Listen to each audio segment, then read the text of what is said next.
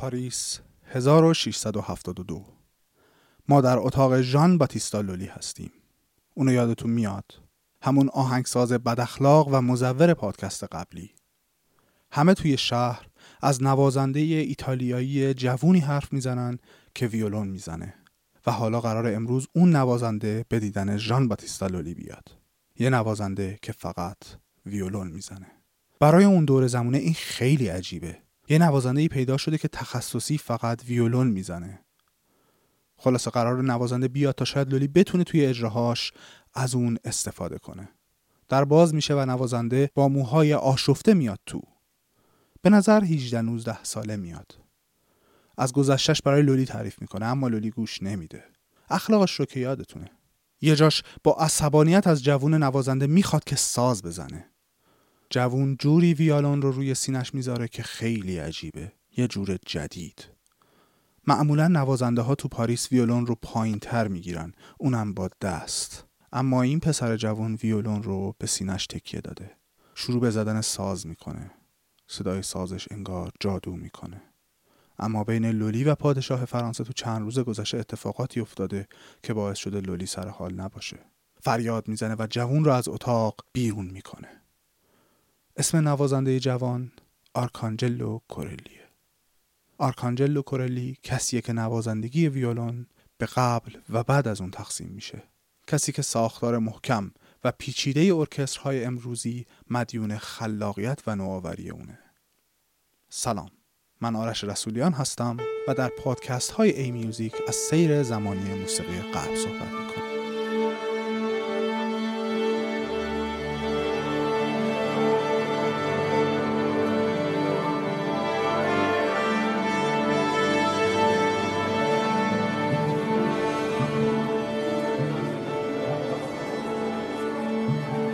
اول از همه باید یه عذرخواهی بکنم که بین اپیزود 7 و 8 اینقدر فاصله افتاد. البته که من تو این مدت بیکار نبودم و 3 اپیزود اول رو دوباره ضبط کردم. این 3 اپیزود جدید کاملا با نسخه های اول فرق دارن و به نظر خودم که شنیدنی تر شدن.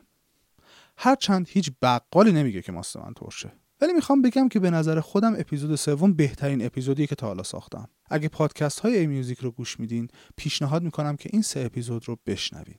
اسم اپیزود اول هست آیا شوالیه ها آواز میخوانند؟ اپیزود دوم آوازهایی که پاپ خوشش بیاید؟ و اپیزود سوم و محبوب من دردسرهای جدید داروغه، موسیقی زیرزمینی. در ضمن از این هفته 2 نفر به پادکست ای میوزیک اضافه شدن.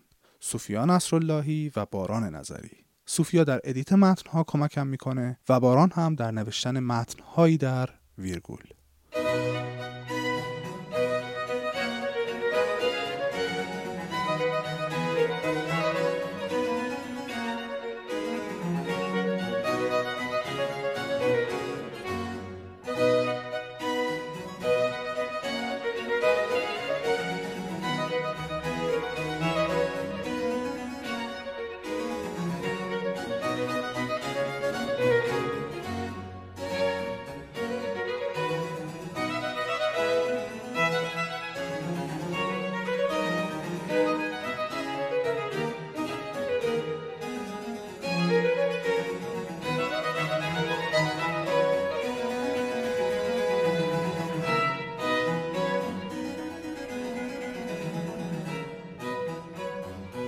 بریم سراغ نوازنده جوانی که لولی از اتاقش بیرون کرد.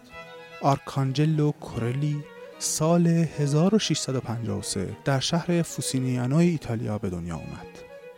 پدر آرکانجلو چند هفته قبل به دنیا آمدنش از دنیا رفت و مسئولیت بزرگ کردن آرکانجلو و خواهرها و برادرهاش به عهده مادر آرکانجلو افتاد.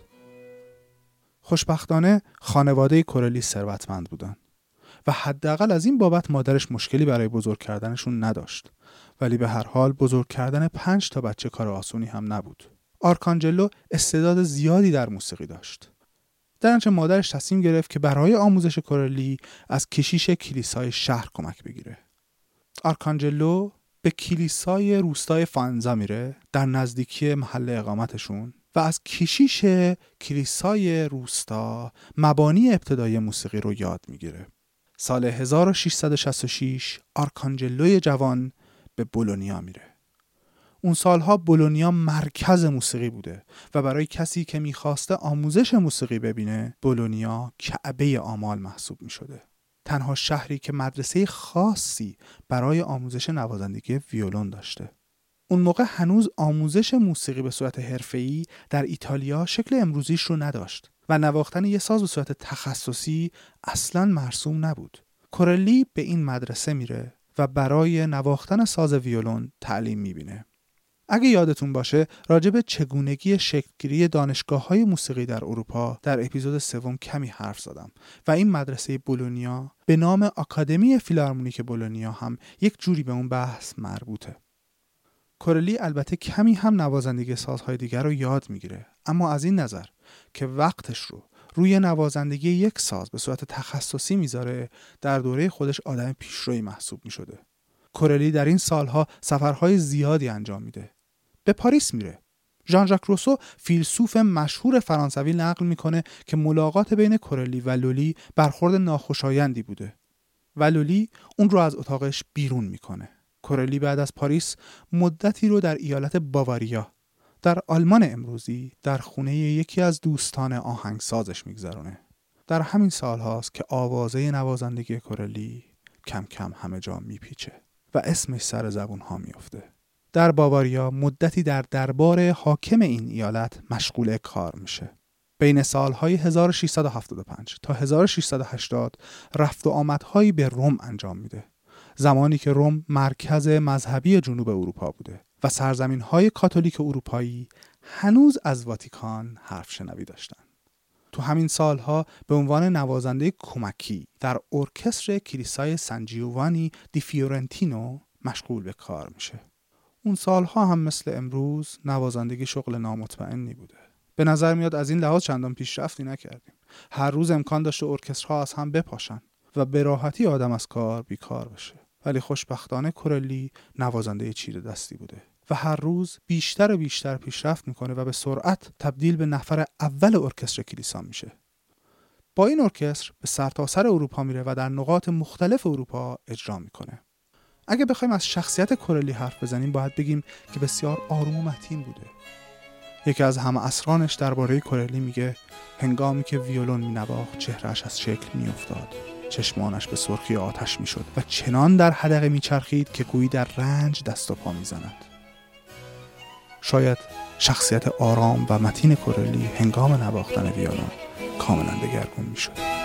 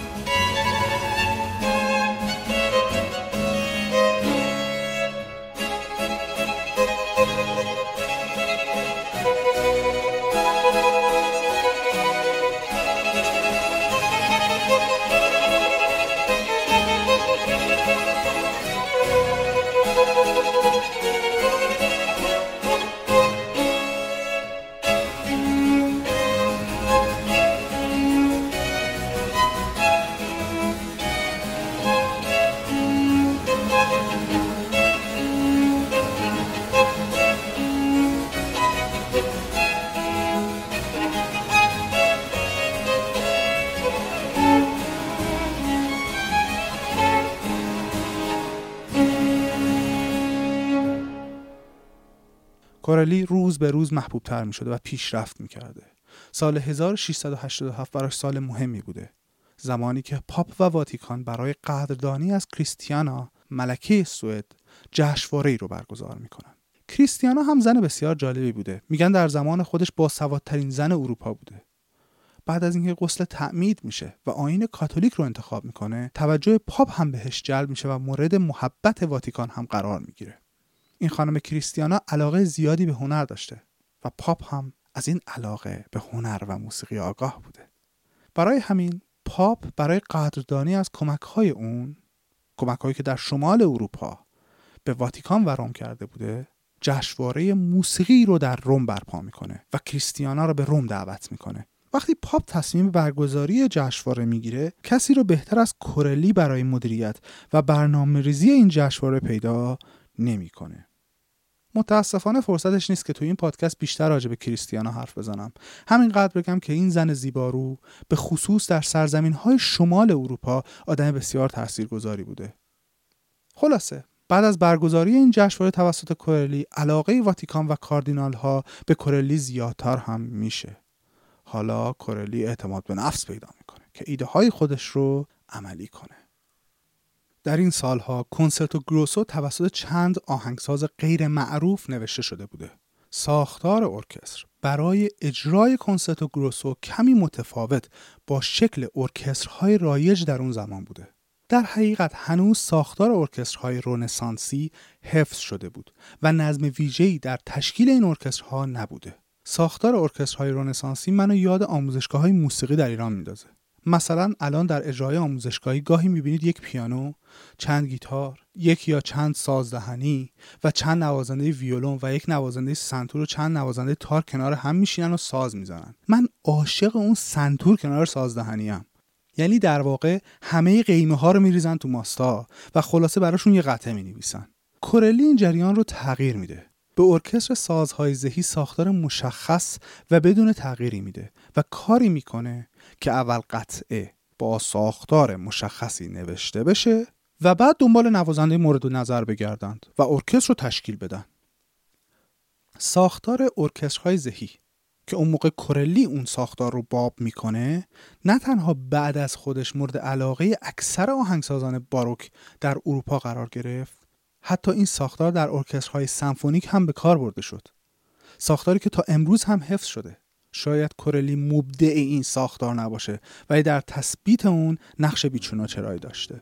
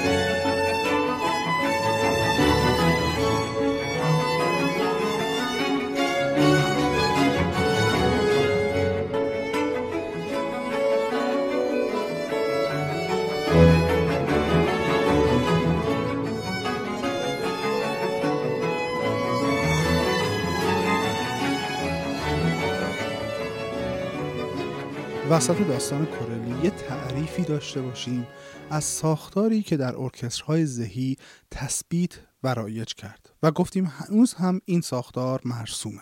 اول یه تعریف کلی داشته باشیم از خود سازهای ذهی. سازهای ذهی به سازهایی میگن که سیم دارن و با حرکت دادن اون سیم صدا تولید میشه.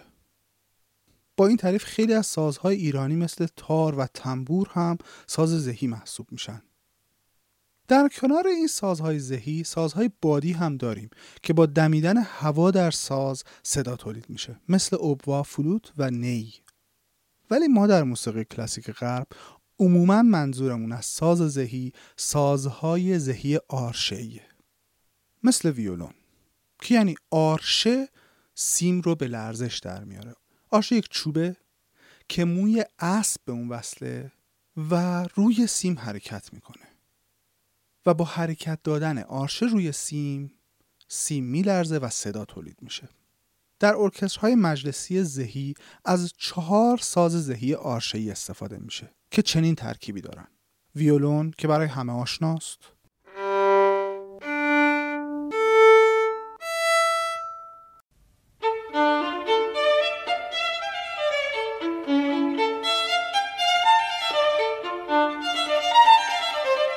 ویولا یا ویولن آلتو که شبیه ویولونه، البته کمی بزرگتره با صدای کمی بمتر که البته مثل ویولن بر روی شونه قرار میگیره. شاید تا حالا فرقش رو نمیدونستین و فکر میکردین که ویولا یا ویولن آلتو همون ویولونه که البته اشتباه رایجیه.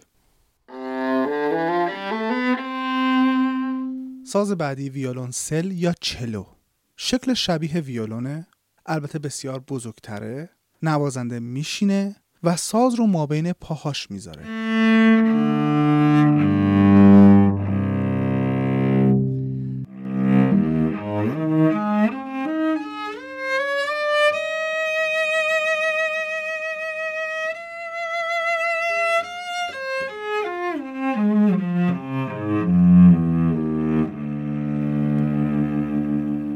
کنترباس که از همه بزرگتره و نوازنده مانند ویولنسل اون رو به زمین تکیه میده ولی ایستاده ساز رو میزنه. شکل کنترباس تقریبا شبیه ویولنه ولی خیلی خیلی بزرگتر.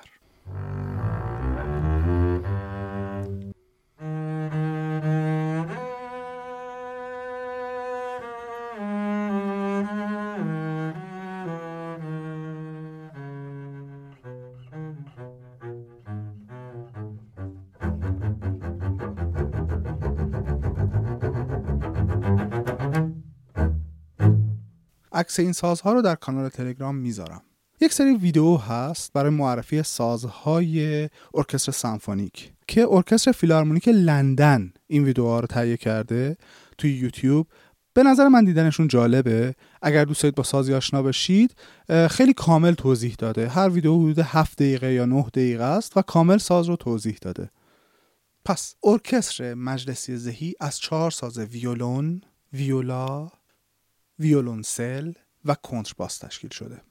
هرچی این سازها بزرگتر باشن صداشون هم بمتره. امکان داره در بعضی از ارکسترهای زهی از کنترباس استفاده نشه. البته باید بگم که هنوز در قرن 17 سازهای زهی عارضه‌ای به شکل امروزیشون در نیامده بودن و ساختار این ارکسترها گرچه بسیار شبیه به ساختاری که الان میخوام توضیح بدم ولی سازهای زهی عارضه‌ای در طول این سالها تغییرات زیادی کردن. حتما یک اپیزود رو به تغییرات سازهای زهی عارضه‌ای و تاریخچه‌شون اختصاص میدم. در ارکسترهای مجلسی زهی 2 گروه نوازنده ویولن و 1 گروه نوازنده از بقیه سازها شکل اصلی ارکسترهای مجلسی رو تشکیل میدن. یعنی 5 گروه نوازنده این ارکسترها رو تشکیل میدن. وقتی میگم گروه نوازنده، این گروه نوازنده ها میتونن از 2 تا نوازنده تا 10 تا نوازنده باشن. 2 تا گروه نوازنده دارن ویولن میزنن، یعنی ویولن 1 و ویولن 2 که باز هر کدوم از این گروه ها میتونه از چند تا نوازنده تشکیل شده. یعنی انگار مثلا 7 نفر نشستن و دارن ویولن 1 میزنن، 7 نفر دیگه نشستن دارن ویولن 2 میزنن. اینها دقیقاً 1 ساز دارن ویولن. 1 گروه نوازنده دیگه دارن آلتو میزنن و 1 گروه نوازنده دارن چلو میزنن و 1 گروه نوازنده هم دارن کنترباس میزنن. این گروه های نوازنده میتونه از 2 تا 10 نوازنده تشکیل شده باشه. البته این برای ارکسترهای مجلسی زهیه. ارکستر مجلسی زهی یعنی ارکستری که اعضایش زیر 35 نفرن و تمام نوازنده هاش نوازنده سازهای زهی عارضه‌ای ان. وقتی راجع به ارکستر سمفونیک صحبت کنیم امکان داره هر کدوم از این گروه نوازنده ها بیشتر هم بشن تا 15 تا نوازنده هم حتی اضافه بشن.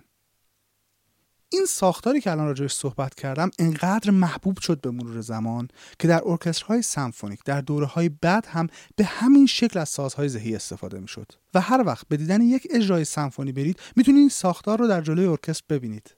نوازنده‌های سازهای زهی عارضه‌ای جلو میشینن و پشت این نوازنده ها سازهای بادی میشینن.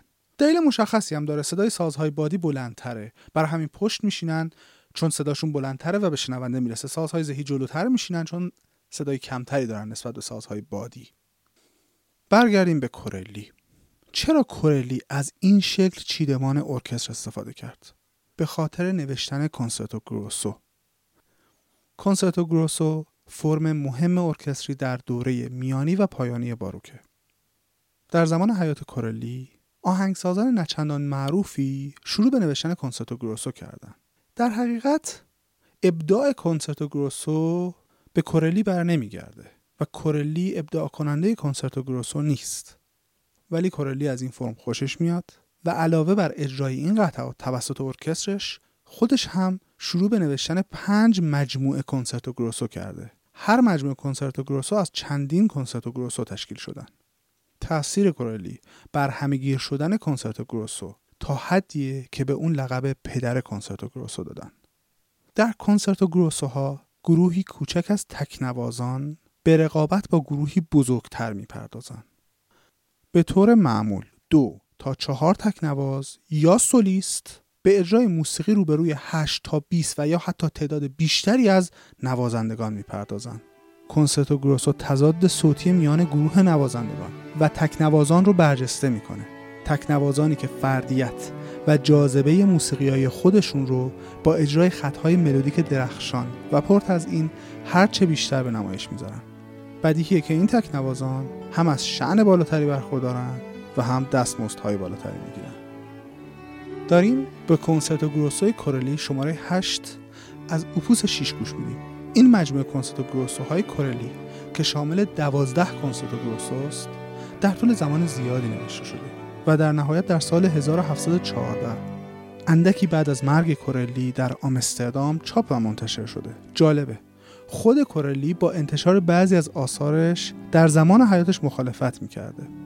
به نوعی انحصار اجرای قطعاتش رو در دست خودش میگرفته. یعنی اگه کسی میخواسته یک کنسرتو گروسو از کورلی بشنوه باید حتما به دیدن اجرایی میرفته که کورلی یا تکنواز اون اجراست یا رهبر اون اجرا. ولی بلافاصله بعد از مرگش اکثر این آثار چاپ شدن.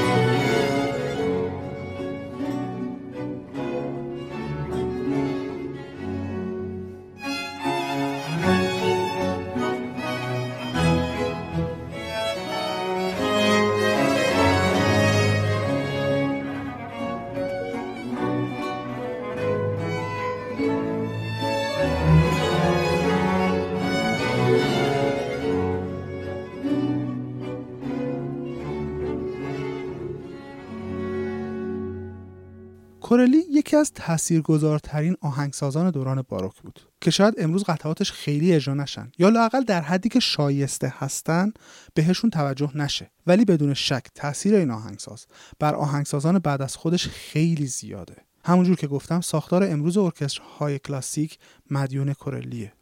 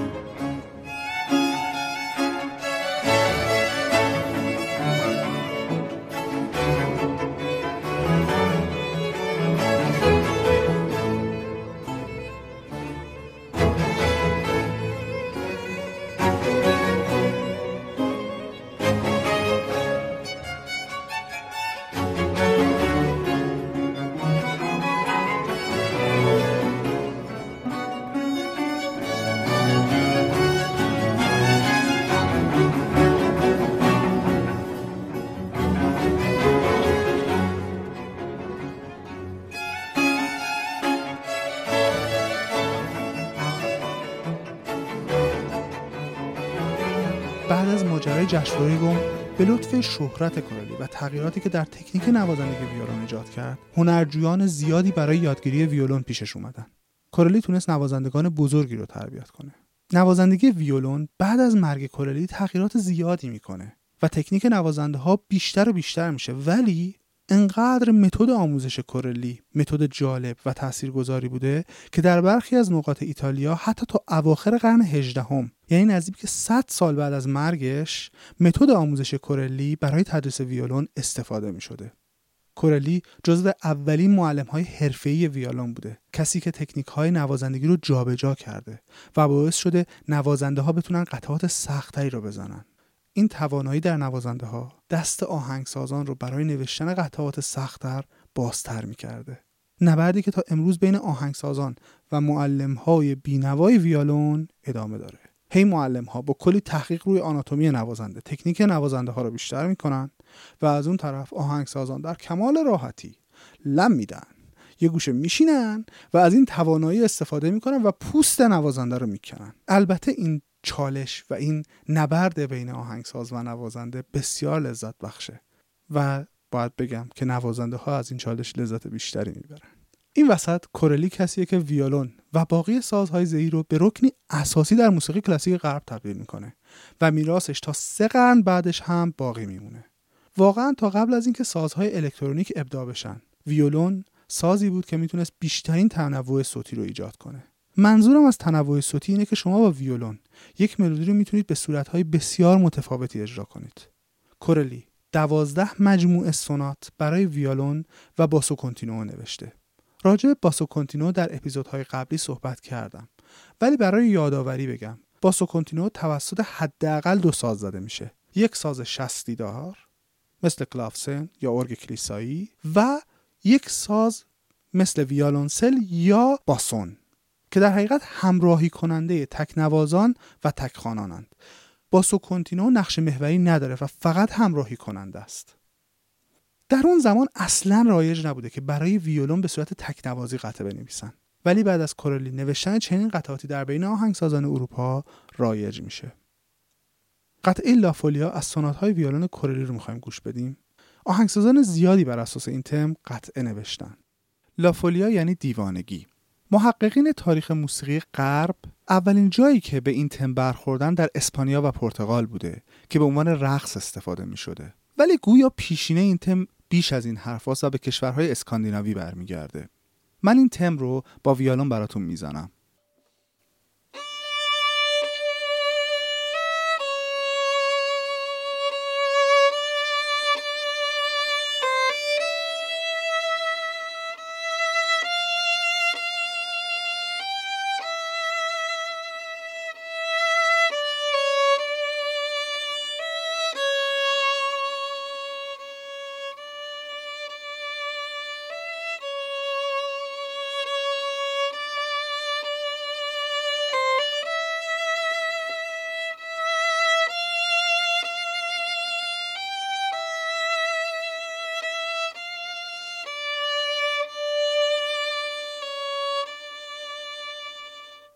کورلی بر اساس این تم سونات ویولن لافولیا رو نوشته.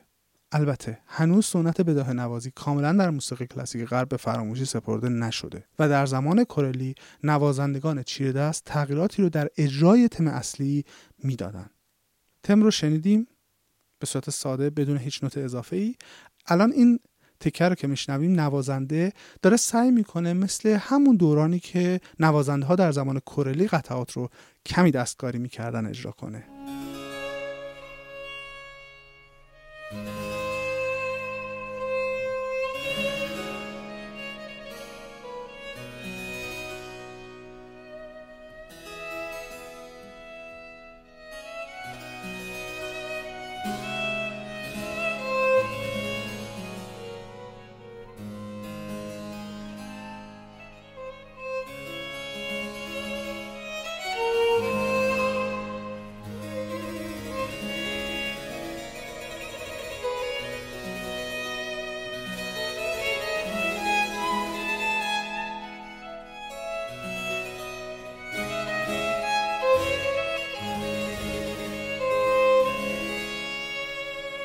اجرای لافولیایی که داریم گوش میدیم نوازنده ویولنش آندرو منز، نوازنده هارپسیکورد الکس گرانگر. این دو نوازندگانی هستن که مطالعات زیادی در مورد دوره باروک دارن و قطعاتی که اجرا میکنن خیلی سعی میکنن به سبک همون دوره باشه.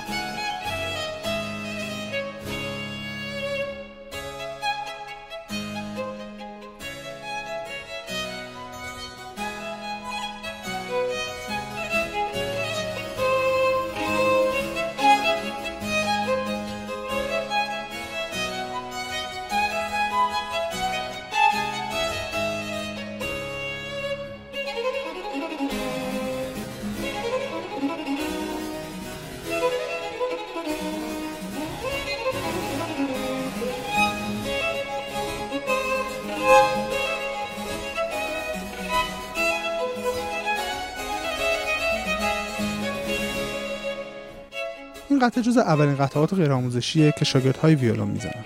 موقع مطالعه در مورد کورلی همش به فکر شاگردهام بودم که با من قطعی از کورلی رو زدن و سر کلاس غر شنیدن و استرس کشیدن. وقتی داشتم به این قطعه گوش میدادم تا در پادکست راجبش صحبت کنم، همش یاد لحظات کلاس هام بودم که این قطعات رو به شاگردهای عزیزم در کلاس درس میدادم.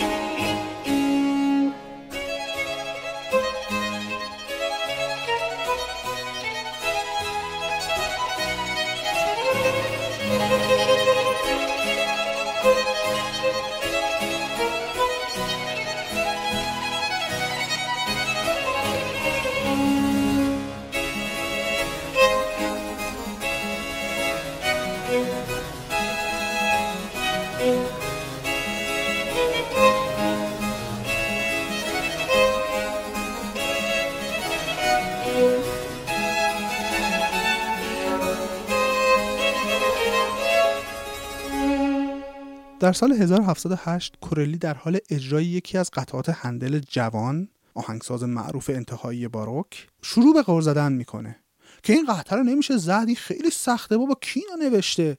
کسی که نوازنده خیلی با این لحن آشنان، یعنی همیشه وقتی ما داریم تو ارکستر ساز میزنیم همیشه اگه قطعه بد نوشته شده باشه یه قری داریم میزنیم، این کی نوشته بابا، سخته بابا این قطعه رو، یارو اصلا نمیدونه ویولن چیه. خلاصه کورلی هم در حال غر زدن بوده که این چی نوشته داداش، اصلا نمیشه زدش. هندل آهنگساز قطعه ویولن رو برمی‌داره و به راحتی اون تیکه رو میزنه. بله، این داستان زندگیه. همیشه بعد از تو جوانانی میان که از تو بهترن. کورلی در سال 1713 از دنیا میره. کمتر هنرمند بزرگی در زمان حیات خودش ازش تقدیر کافی میشه و به جایگاه بالایی که لایقشه میرسه. ولی کورلی در زمان حیاتش از طرف تمام موزیسین ها تقدیر شده و به شدت برای کارش احترام قائل بودن. تمام شاهزادگان شیفته شنیدن صدای سازش بودن. کورلی در مرحله اول به عنوان یک نوازنده و معلم معروف بوده. تاریخدانان موسیقی میگن تا به حال هیچ نوازنده ویولنی در زمان خودش به اندازه کورلی در زمان حیاتش، یعنی اواخر قرن 17 و اوایل قرن 18 شهرت نداشته. ولی از اون طرف کورلی آهنگساز بسیار بزرگی هم بوده و قطعات کورلی روی تمام آهنگسازان بعد از خودش مثل باخ، هندل و ویوالدی تأثیر زیادی میذاره. در اپیزودهای بعدی پادکست ای میوزیک به این آهنگسازان میرسیم، باخ، هندل و ویوالدی، و راجبشون صحبت میکنم و با هم گپ میزنیم.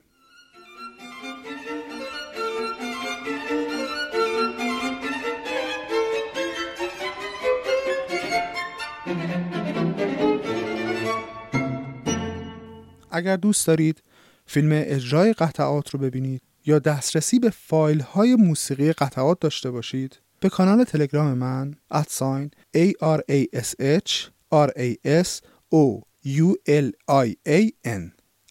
@آرش رسولیان سر بزنید. نظرات و انتقادات شما باعث پیشرفت من میشه. ممنون میشم تا من رو در جریان اونها قرار بدید.